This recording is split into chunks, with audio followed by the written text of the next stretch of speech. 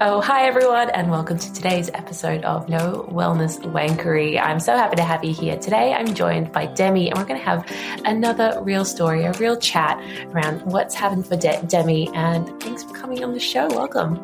Hi, Lindy. Thank you. Thanks for having me. Oh, my pleasure. I'm grateful that you're turning up on the show because I feel like the things that you're currently working through are hopefully going to help other people who are working through it as well. So can you start me from the beginning?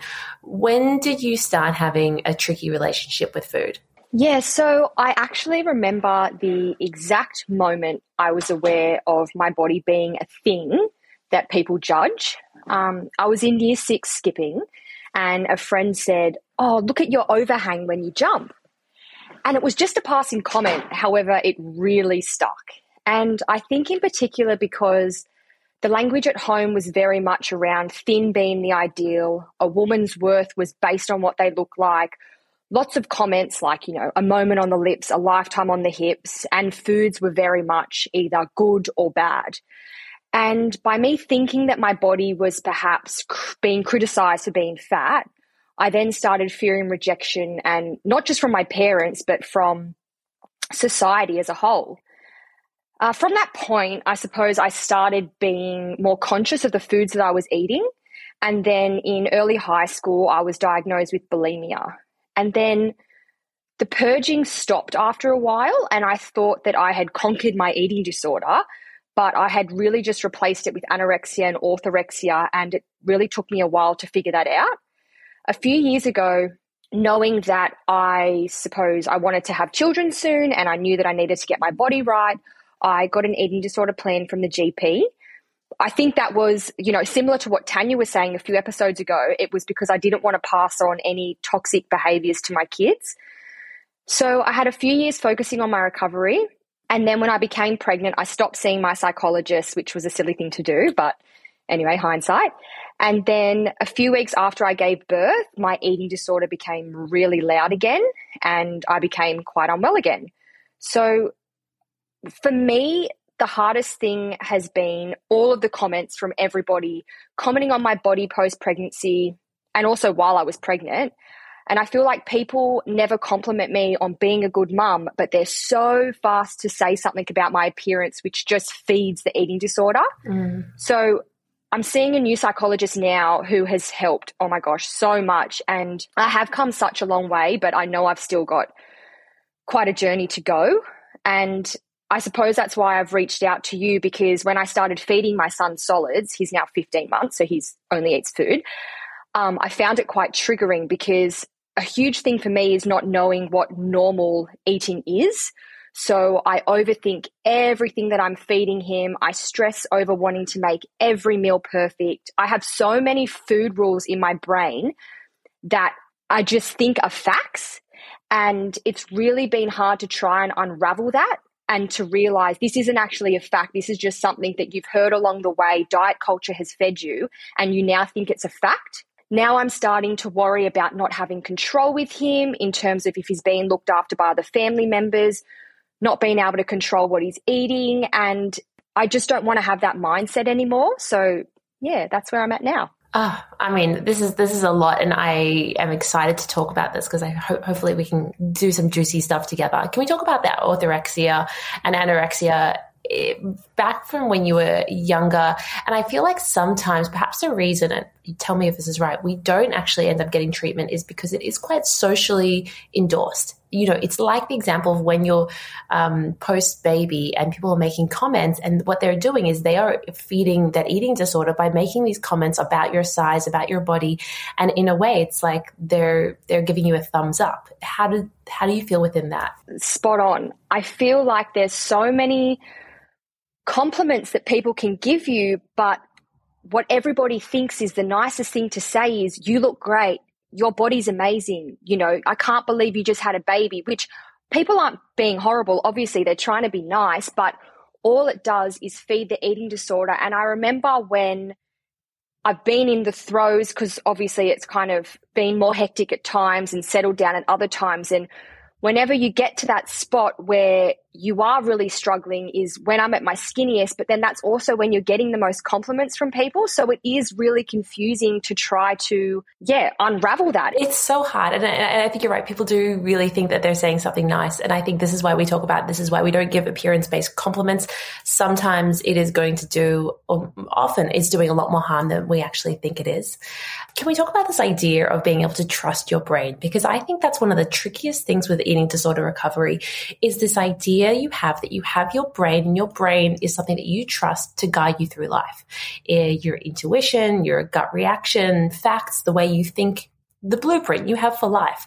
And during eating disorder recovery, it's a tricky thing because it's the slow realizing that you can't always trust your brain, that it doesn't always have your back. And it's that challenging and that discomfort that I think is the hardest thing, because you get to a point where you go, can I trust this? And at some point you're going, I don't know which part of my brain is helping me and which one's hindering me. Do you feel like you're at a point now where you can pick up the difference between that eating disorder voice and your normal voice? I can. I feel like I'm definitely getting better at that. The thing that I struggle with is, even if I can disconnect the two and I can see that my eating disorder is telling me something and logical Demi is saying, no, that's silly, the guilt that happens afterwards is still really prevalent and still really strong. And that's what I struggle with. It's that overwhelming feeling after the fact of not eating something that was safe, or, binging, and then it's the next day trying not to go back to those old habits of restricting and trying to make up for it. It's that all or nothing. So even if I can push past the eating disorder voice, there's still that overarching guilt that's attached to it. Which is incredibly uncomfortable to sit with. And then, as you said, the hard thing is to go, how does that guilt, which is an awful thing to deal with, how does that then not translate into another behavior that's going to keep the cycle going? Can we talk about your psychologist that you're seeing at the moment? What advice have they been giving you? Has there been any things that have really sparked a moment of going, okay, I'm going to try this out? I suppose a lot of my eating disorder is based around the fear of not being perfect and therefore not being loved, just because the way that I took on information growing up, that I did think that a woman's worth was based on their appearance. And it's that fear of, if I'm not skinny or whatever it is, that you will be rejected. And so it's really working through that to go, well, my worth is actually so much more than that. It's people will love me unconditionally regardless of what I look like, because I don't fundamentally believe that. It is not like I pick and solely choose my friends based on what they look like, based on their weight. That is something that's not important to me. But it's crazy that the eating disorder sets this standard for me that's so unrelenting. Like, truly at heart, it's not something that I think is important in a person, but for some reason, for me, I've made it the pinnacle. Absolutely. Can you talk a little bit more about, I guess, what you consider perfect eating versus normal eating? Do you know for yourself what normal eating looks like? No, and that's the thing, because I have struggled with some form of an eating disorder for so long now, probably over 15 years. I think my mum never really ate that much. My dad ate too much. I never had good role models. And like you said before, I don't trust myself. I don't trust the decisions that I'm making, and I've categorize food as safe and unsafe. If I wasn't trying to recover from my eating disorder, I would live in the safe zone by only eating the foods that I deemed safe, because I didn't want to have that uncomfortable feeling. But now I'm trying to break out of that. So say I go to a cafe and I have a muffin that's something that I don't consider safe. Then in my mind, I'm going, I really like that. Can I have it tomorrow? And then sometimes I'm like, well, yeah, you can have it tomorrow. And then I'm like, well, can I have it every day? And it's this all or nothing of, well, if you can't have it every day, then you shouldn't have it. Or, I'm trying to make these rules in my mind, and I wish there was a handbook. And I have no idea what normal is. And that's what I'm struggling with my son, to go, say I give him a banana with his breakfast, and then he goes to mother-in-law's, and then she gives him a banana, and then someone else gives him a banana. I'm like, oh my goodness, he's had 3 bananas today. Like, what's going on? I'm freaking out.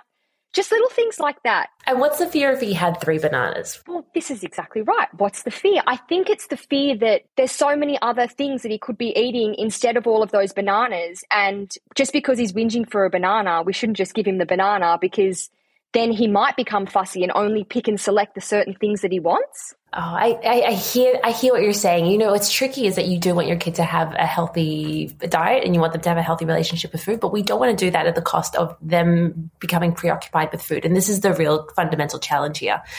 An expression that comes to mind is this idea of when we've been holding our breath, we gasp for air. And when we feel like we're not allowed to have food, we binge on it.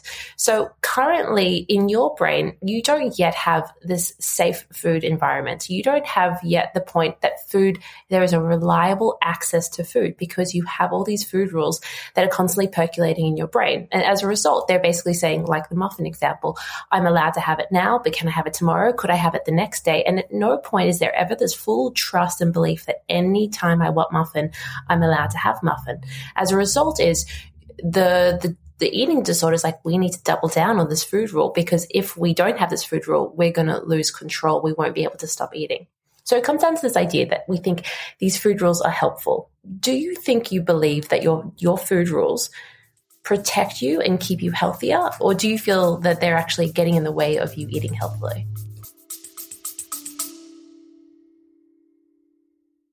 Want to stop binge and emotional eating for good? Understand the cause of these habits, learn how to deal with afternoon or evening binges, and get the number one tool you need to break up with binging for good with my free 5-day course. This means no more hiding food wrappers, eating in secret, or feeling guilt and shame around your eating behaviors. Instead, you'll learn how to regain control over food, make peace with your body, and stop being consumed by thoughts of food all the time. Sign up to my free course in the show notes and experience the life-changing transformation for yourself.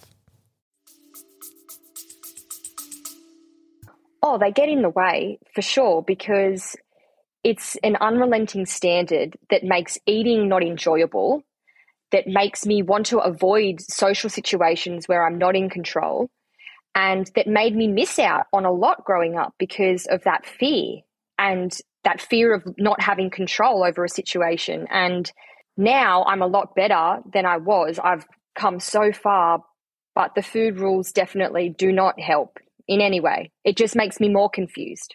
Exactly. And I think this is a very important thing to note about food rules. So often over years and years of eating disorders, of dieting, we accumulate hundreds of diet rules. And sometimes these diet rules contradict each other. We see them often as something that helps us, as something that's, these rules are supportive. But I feel like you've reached that point where you've realized these are not supportive at all.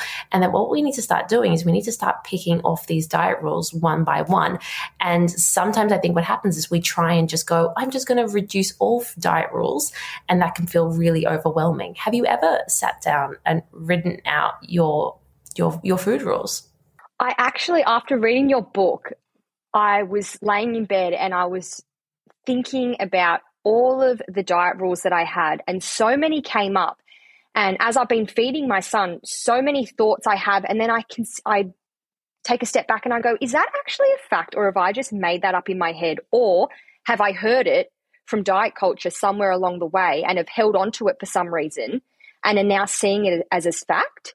I love that you're challenging them, that you're kind of going, listen, I could see how this is silly, but at the same time, you have that brain going, can we trust us? What do we trust? Do we trust this food rule, or are we going to trust our gut instinct? What is there at the moment? Okay, so ideally what we're going to be doing at some point is we're going to start to destroy a diet rule one step at a time. And I think it's best taken by taking one diet rule that you think is having the biggest impact in your life, or it could be the one that's like the lowest hanging fruit, the easiest one to dispel, and we might start going after it. So it might be something like, actually, no, why don't you inform me? Is there a diet rule that you kind of feel like it's occupying too much headspace, or it tends to come back to this nutrient or this food rule? Oh gosh, there's so many. The easiest one that comes to is not having too much dairy. And I think that's such a common one, especially in today's age with all of the different milks out there on the market. The dairy one always seems to rattle me for some reason. What does this food rule tell you that if you had too much dairy, what would be the cost? Well, that it's fattening if you have full fat dairy. And then if you have lower fat dairy, then there could be additives, etc. Also, the huge myth that's out there is that dairy can cause acne or any sort of inflammatory skin things like that. And I'm glad you realize these are all myths. I mean, I could throw a lot of research out that says, people who have full fat milk, they don't tend to weigh more. There are no additives in reduced or skim milk. It's just a changing of the lactose levels. It's just a recomposition, not an additive. And it isn't linked with acne and breakouts. I assume you know this though. It's like I do know it, but it's so hard to separate what my logic is and what my eating disorder is trying to hold on to because it feels safe. So I do push past it, but when I go to the supermarket to buy my yogurt, I'm still buying the no fat one. And I'm like, why do I keep doing that? And it's because I don't want to sit with the discomfort, because with the work that I'm doing at the moment, there's a lot of pushing through discomfort. And I'm like, that's one small thing that I can do to make myself feel safe in the day that isn't going to add on to the extra levels of stress that I'm feeling trying to eat all this other stuff that I don't feel comfortable with. I think that's a really valid point though. We don't want to be challenging too much all at the same time. You are a mother of a 15-month-old. That is incredibly hard whilst recovering from an eating disorder. This is a huge thing to be taking on. So if going for a safe yogurt is what makes you feel like you're getting through, then I think that is totally fine. I guess the question is, what are we going to start challenging that you feel like is a burning platform, is the most important thing for us to be working on? Can we talk about your son for a sec and what's happening now with his eating? It sounds like you're trying to be careful not to apply any food rules. How's that going? It's really hard. I spend so much time cooking for me and my husband and then cooking for my son, and it's starting to get really difficult because as he's getting older and he's being looked after by different people and I do have to lose control in some aspects, it's just hard to lose control. So I've got this cookbook, and you hear so much about, as you've spoken about on the podcast before, about the fruit bats and not having them have too much fruit, which I'm really relaxed about fruit, but it's more me getting caught up on everything having to be natural, not organic, but no additives, always the natural yogurt. So then if he goes somewhere and has a yogurt that's not one of the ones that I think is safe, I have this pang of anxiety. And I'm cooking all of his meals, and every now and then we just give him toast for dinner because I haven't had time to preparing something, even though he's had a cooked breakfast and a cooked lunch. And then I beat myself up that I'm giving him toast. And my husband's like, Dem, it's not a big deal. He's had a great breakfast. He's had a great lunch. He can have toast. What would be the difference if he had toast for breakfast or toast for dinner? There is no difference. But for me, I think it's that perfectionism coming out, wanting everything to be perfect and feeling like I'm failing if I'm giving him something like that. I think the fact that you're turning up and you're providing him with meals, there's food on the table, that, you are putting thought into what goes into his body. I think that is excellent. And I think we have such a high standard when it comes to feeding our kids that it's become so overwhelming. I'm sure you've seen the memes where it's like, what was a lunchbox in the 90s versus a lunchbox now? And the pressure has become so much harder and higher on parents. When we think about toddler nutrition, I want you to think about the context of the entire month, not just the day. So you might go, well, today wasn't a perfect day, but in the scheme of it, what we really want is we want them to have a mix of nutrients. And at the same time, we also want them to have variety. So if we're constantly feeding them the same foods that are within our safe control, there is a limit to how much variety they can have. So thinking about those times where his diet goes off piste, what if there were actually a really great opportunity where someone else is doing the feeding for you, so you can kind of let go of that moment? Because for him to get a little bit more variety in a different moment of time is actually an excellent thing for him nutritionally. I can go into details about how this is really beneficial for our gut microbiome, because it is really important that we're getting a variety of things, and that maybe that's just a really great opportunity to do that. I also want to go back to this idea of having a reliable and safe food environment, and knowing that he can have things that he wants is one of the things we want to really give him. We want to give him the opportunity to know that if he wants to have this food, he can have it anytime he wants, and then he can start to tune into his body, and his body is going to guide him. What an eating disorder does is it takes away the trust we have from our body. It tells us that we need to control food with our brain because our body won't do a good enough job. And it's the exact opposite is what we want to try and reverse. We want to get to the point where we're realizing actually our body knows what it needs to eat, and it feels good when we're eating a mix of things. And that's not just perfectly healthy stuff. It is a mix of things. You're currently very much coming at it from your brain, and that I'm going to control with my head as opposed to what my body says. I give an example of kids around Easter time where parents might be like, I don't want to give my kid Easter eggs, or I'll give them one Easter egg and I'll ration them. And I know this might feel like a bit of a big idea, but really what would happen if we said to our child, you have free reign to eat whatever you wanted? Let's say they demolished an entire bag of Easter eggs. At some point, their body is going to say to them, that didn't feel good. And I don't want to do that again. That doesn't give me the best sensation. However, if we're always controlling their environment so they can never get to the point where they can realize that doesn't feel good, then what we're doing is we're creating a bit of that unsafe food environment for them where they feel like when I get access to this food, when mum's not around, I'm going to try and get as much of it as I possibly can. And they never end up getting that feeling of that satiation to say, I have had enough. This is good. This is feeding me and fueling me. And so I think that's one of the hugest challenges, is to kind of step back and to trust that his body, if you provide a balance of stuff, that his body will be able to guide him on how much he needs to eat and what types of foods he needs to eat. Of course, this is within reason. But I think, give an example of him going to a birthday party. As he gets older, he's going to go to these birthday parties. You're not going to be able to hold his hand and be like, let's make sure you don't eat all the food there. And I actually think those opportunities are going to be incredibly beneficial for him, rather than seeing it as a scary thing, a negative thing, an unhealthy thing. It's actually the exact opposite. It's an incredible opportunity for him to learn about food trust within himself in an environment that I need to step back from. I know that all sounds a bit scary. How does it feel to you? I love that. And it's a great way of looking at it. And I think I really want him to be intuitive. Like, I do believe that he will stop eating when he's full. And some people see how much he eats because he is a big eater and freak out and say he's eating too much or I'm feeding him too much. But I do firmly believe that no, like, if he's not hungry for one meal and he doesn't want to eat, I'm fine with that. And if he's really hungry at another meal and he wants more and more and more, he can do that because he knows he's got 3 set meals a day and a couple of snacks in between, and it's up to him if he wants to eat or not. Whereas I know I do get a little bit of pushback from people thinking that I'm feeding him too much, but I'm a firm believer that he trusts himself. He doesn't have any diet rules. He trusts his belly. He knows where he's at. It's exactly like the mindset of an eating disorder is scarcity. So then all you think about and all you want is food, because all you do is tell yourself that you can't have it or you shouldn't have it.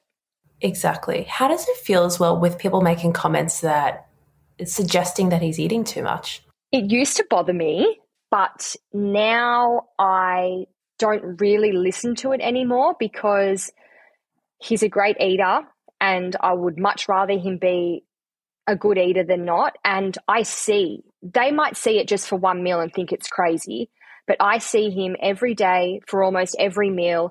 And there are some meals that he doesn't really eat much. And I know that I don't have to freak out about that because I know that he's not lacking in food. I'm so interested in this process that's happening right now. So it's almost like what you're saying to me is the exact words you would tell your brain if that thought came up. You would say, of course, he's going to eat more on some days and less on other days. You've got the food thought that comes up, the rule, the diet voice, the eating disorder voice, and you're counteracting it with some logical thinking going, no, this is why we are choosing, and it's a choice not to believe this way of thinking anymore. And so this is why it's so important when we're aware that the eating disorder voice is talking, because we can kind of go, okay, we think this might be illogical, and we're trying to counteract it with much more of that logical conversation. exactly what you just did there. This is what we now need to do, and we need to replicate with other diet rules as they come along. It's the exact same process where you reach a point where you go, I'm at a crossroads. Do I choose to continue to believe this diet rule, or am I going to counteract it in the same way I have before? And diet rules, they get diminished and diminished over time. So they start off quite loud and they can be quite persistent and they can keep coming up, and we need to keep dispelling them. And with time, that voice, that eating disorder rule, it gets reduced and reduced. So now the impact of someone making a comment like, oh, wow, he really eats a lot, you can much more quickly than ever before minimize how much airspace that takes up in your brain by some self-talk and reducing it, whereas before it would have actually occupied quite a bit more time in your brain than you would have liked. So just to be clear about that's the process that you are already doing, and it's about replicating that in other situations further on. Also a very good way of looking at it, and I'll definitely try to do that going forward. And I think that because I'm so conscious of how crazy my brain is because of the eating disorder, I'm overthinking everything with Reggie, and sometimes it helps me in terms of trying to be really relaxed around meal times. If he doesn't want to eat, it's so fine. We just move on. We don't make it a thing. But then other times it hinders me when I'm overthinking what to give him at that time. So yeah, it's a journey. It is a journey. When you say sometimes it feels like you want to control it more, is there any reason why there are some meals where, or sometimes where it feels a bit harder to step back? I think I'm always really laid back in terms of how much he wants to eat, whether he doesn't want to eat. I never stress out about that. It's more the preparing of the food. So say, for instance, I haven't been able to meal prep for him. So for breakfast, I give him oats. And then say for lunch, I have to give him a sandwich. And then for dinner, I don't really have anything. So then I'm scrambling around to make him kind of a bit of a random mixed plate. And I really struggle with that because I'm thinking, you've had toast the past 3 nights in a row or the past 3 lunches in a row. I feel like I'm failing, or I feel like there's just better things that I could be giving him. And I think I'm still working out how to just cook the one meal that's a family meal for him to have as well. I think that takes a long time to get to the full family meal where they're eating absolutely everything. I know that books say by 1, they should be eating what the rest of the family's eating. I personally think that's a very high bar to try and reach. I have a 2.5-year-old who now only just eats what the family is eating, and I'm a dietitian. Okay. So I think that's a very high bar and standard. So it's okay.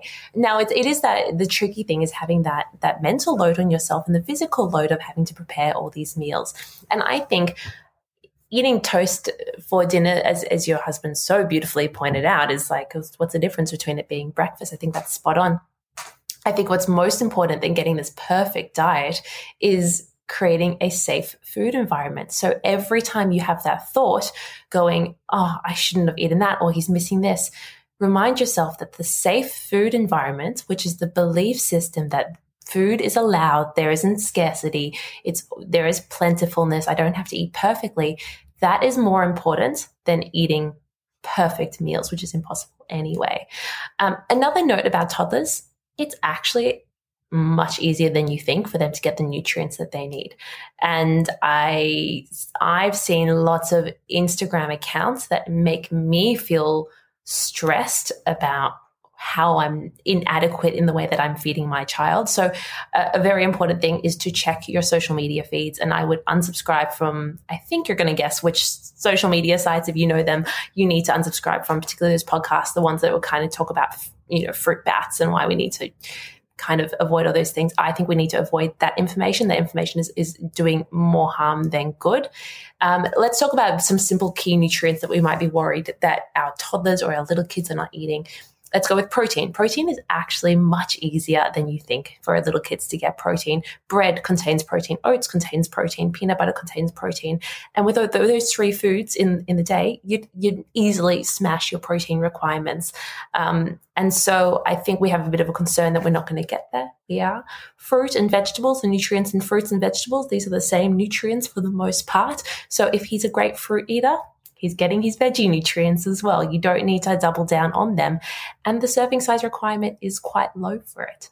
Iron is the only one that can get a little bit tricky. So I know that when you reached out to me, you did mention liver for kids, bone broth. Can we talk about that? Yeah, so I give him liver quite often, which... Define quite often. Or maybe once a week. Okay. Around once a week or once every 2 weeks, because I know you can't have it that often. But it's hard because we don't eat liver, my husband and I, so I'm preparing a meal with him with this little bit of liver, or I'm making more to freeze, and it's a little bit gross, but that's what I've read, that that's the best form of iron for them, and it's really nutrient dense. And then also I've read about bone broth, so I make a 24-hour bone broth, and I fill up the freezer and give him bits of bone broth, and I'm making all these things that take so long, and then on the days when he doesn't want to eat it, I'm like, oh my goodness, I'm just going to have to chuck that out, or that was just a waste. He doesn't like it this time, because obviously one day they love it, the next day, of course, they don't like it anymore. So, yes, it's stressful. It is stressful being a parent feeding a child. Yes. So that's the first thing. It is tricky, and irrespective of your history with an eating disorder, it is always a tricky thing. It is heightened for you. The iron thing, it is important for them to be getting iron-rich foods. And I think, so anyone who's listening, liver does contain quite a high amount of iron, which is why we want to be feeding it to kids. I personally do not feed my child or my children liver. It is completely unnecessary, provided that you're being mindful of the other sources of iron going into their diet. And I think that might be the way to, I think perhaps loosening up on the liver thing. When kids are little, I think the advice to feed them liver is because they really don't consume that much, and because it's so iron dense, it's an easy way to get it, even if they don't eat that much. But as he's getting older, and as you say, he does eat volume now. Of course, there are going to be meals that he does and meals that he doesn't. I would encourage you to kind of step into a bit more close to that family eating style, where it is something like mincemeat stir fry, or something where mincemeat is one of those really easy ones you could do with noodles and mincemeat, and he'll probably eat a bit, and it's very rich in iron. And 2 to 3 times a week that this is getting included. And if it's less, it's less, and if it's more one week, it's more. And he is absolutely going to be getting that requirement with a less intense dose. Bone broth, there isn't evidence to say that you should be feeding it to kids, that it's beneficial for them. I know it is a kind of a thing. I'm not anti-bone broth. I don't think there's anything wrong with it. I just don't think, of all the things to be putting your eggs in a basket, I think it's not nearly the one that I think is going to yield you the biggest result. How does it feel, the idea of not doing bone broth? Do you feel like he'd be missing out on nutrients that you think you're providing with the bone broth? Finding it tricky to make time to create or cook balanced, healthy recipes amongst the busyness of work, family, social life, and everyday to-do lists? I see you. My Back to Basics app gives you hundreds of nutritious, dietitian-designed recipes, all created to be super simple, quick, and easy to prepare, as well as workouts, mindfulness exercises, and all the tools you need to live your best life. You can streamline your life and make healthy cooking a breeze, not to mention totally delicious and enjoyable with my Back to Basics app. Sign up at the link in the show notes today.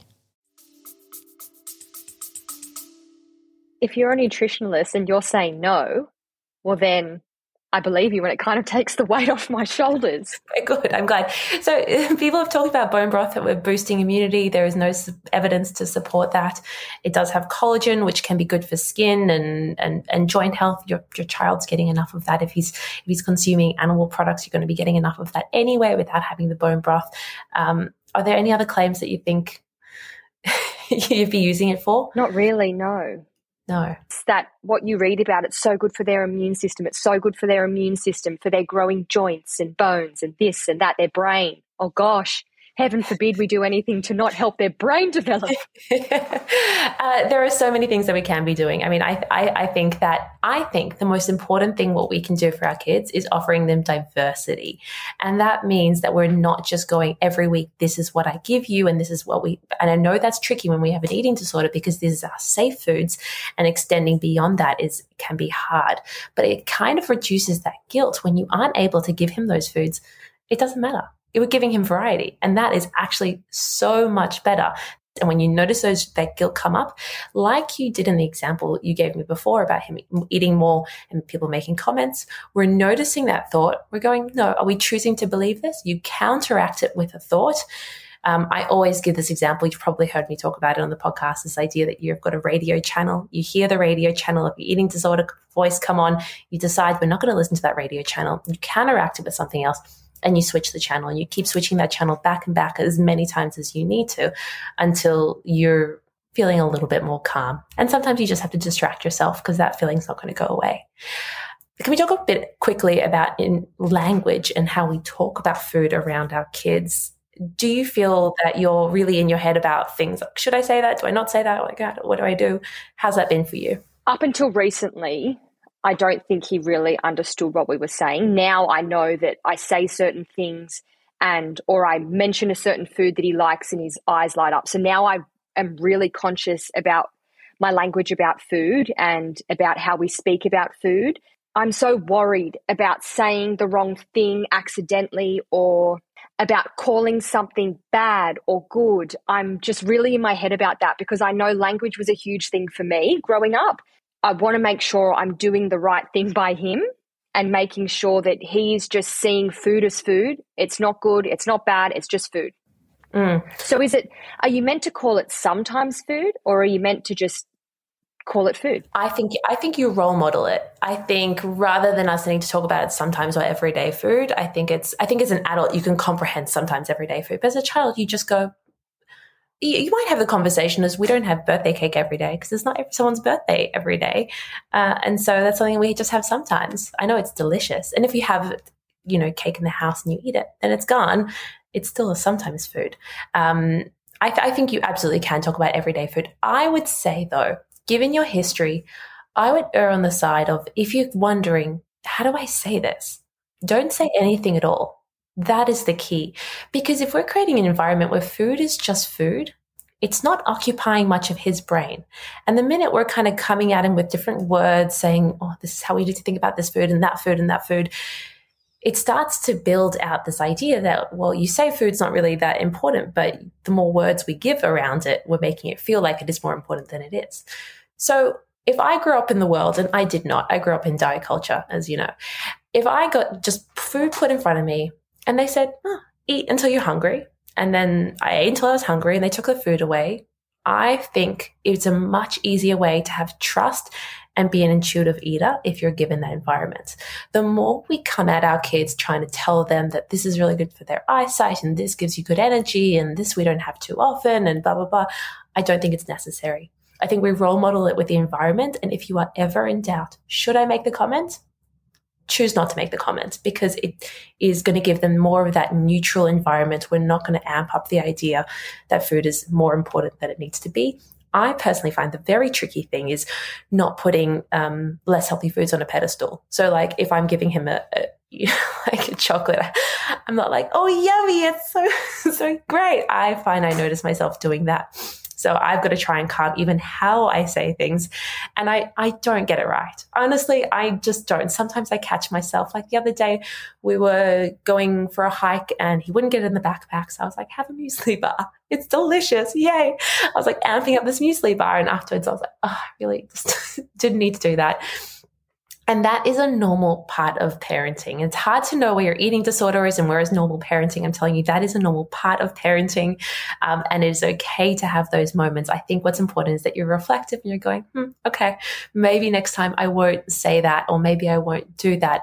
And you don't need to beat yourself up over it. I think what is more important, what probably you grew up and what I grew up with, is repeated exposure to this type of language where it went on and on and on throughout our childhood and our teens so that it became ingrained in us, making the odd slip up, especially as they're young. They're not going to really remember it. And I think this is a perfect chance for you to be challenging these ideas and trying different language out. So if, for instance, as he gets older, he hasn't had chocolate or lollies or cake or anything yet, but I know that will be coming very soon. As he gets older and say he wants a chocolate and he has a chocolate and then he wants more, or he asks why he can't have more, or he asks why he can't have chocolate every day, what would be the responsible thing to say in that instance? It's just not on the menu tonight. No, sorry, there isn't any more. It's just not available right now. We can have more at another point. You don't need to justify it. You don't need to add more sentences to it than that. It's just not available right now. And it's not everyone else in the family's eating it and, they get their little sliver. And so you got to create a sense of fairness where it's not like everyone's eating chocolate and they don't get the chocolate, because that creates that scarcity. But it is just a simple, we're actually sharing with everyone. So we have to make sure there's enough cake for everyone to have. The chocolate's for everyone in the family to share. I'm glad you had your piece. And you don't need to kind of justify it any more than that. I would encourage you to introduce sugar at some point. I wonder if you feel like it's kind of being put on a pedestal. I know people sometimes do this thing where they don't give their kids sugar until their first birthday. He's 15 months. I don't want it to feel like such a huge reward. And I think at the moment, probably in your brain, it feels like a big deal.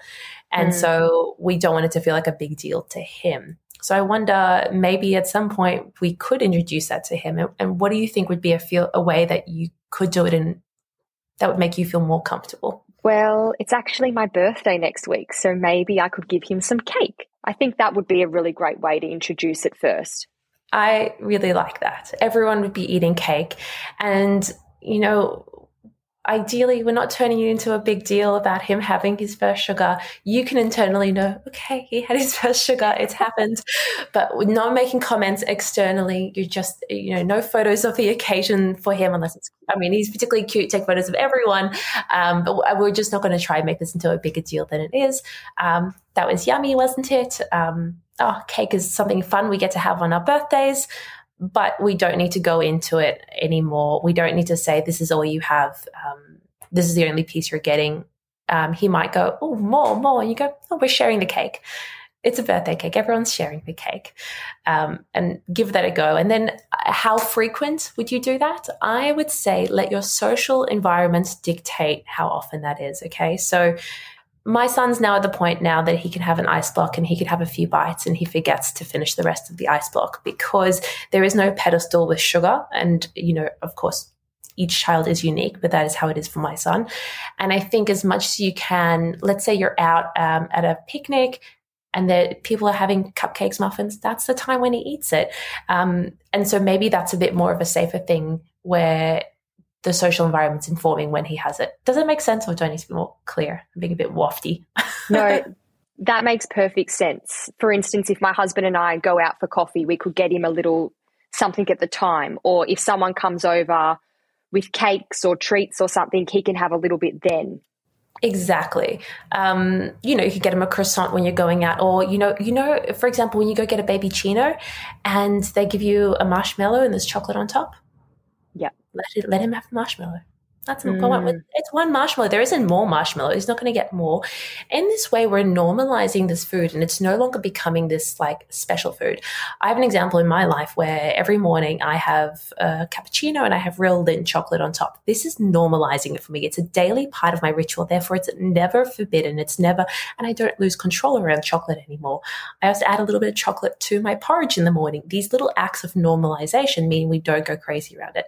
So that little bit of marshmallow, whenever you get a baby chino, it's just his way of knowing, this isn't forbidden from me. I'm allowed this. It's not like he's going to see, the chino and then one of his friends is going to get one and he's not. How does that feel to you?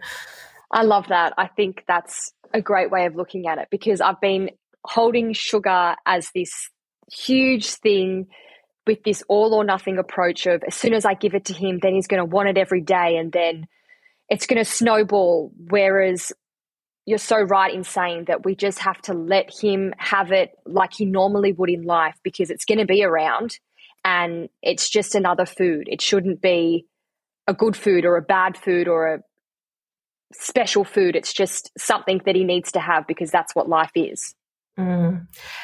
I am loving this, and I want to finish with just talking about this one piece of research that they did. So I assume you've heard of the marshmallow test. Yes.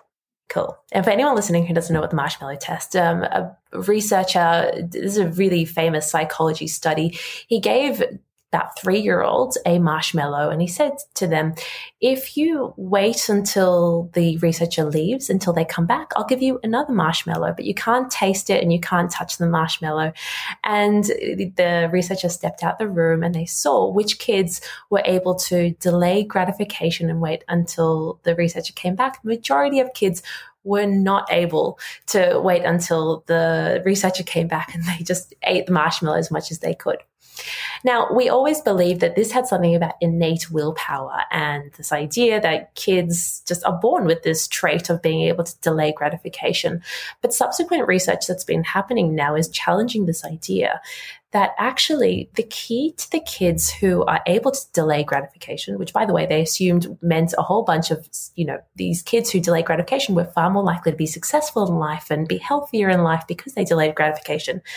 And we wrongly assumed that it was just you were born with it. And what we've realized, what the researchers are finding out now, is that having an environment when you accept that more is available, it's a safe environment, a predictable, reliable environment, those are the kids who are able to delay gratification because they know there is always more.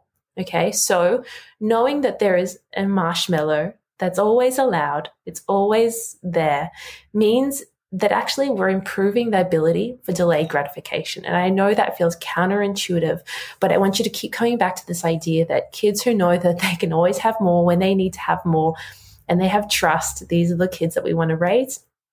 And by challenging that eating disorder voice by saying variety is more important than perfect eating, a safe food environment is more important than perfect eating. I think these are really good ways to start to challenge that guilt in your head and reduce the power of those food rules. That's beautiful. I love that. I'll be thinking of the marshmallow from here on in. While he eats his marshmallow. Yeah, that's it. Demi, thank you so much for chatting with me on the podcast today. I'm so grateful. Thanks, Lindy. Thank you.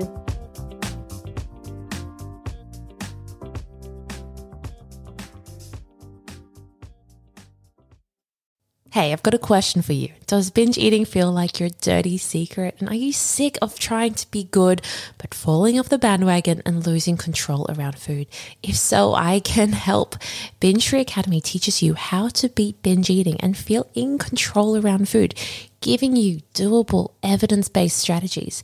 You'll get lifetime access to 30 practical step-by-step video lessons, 12 group coaching calls with me, and become part of my Binge Free Academy community for life. As a recovered binge eater, I get it. I know there's no quick fix or one-stop shop for binge eating. And so that's why I want to give you the ongoing support and care you need and deserve. And I'm so confident it will help you that I'm offering you a 30-day money-back guarantee. So no risk or reward. You can take control over your food and your life. And I think it's the best investment you'll ever make towards reclaiming your life, your health, and your happiness. To learn more about Binge Free Academy, you can click the link in the show notes or go to lindycohen.com/binge-free-academy.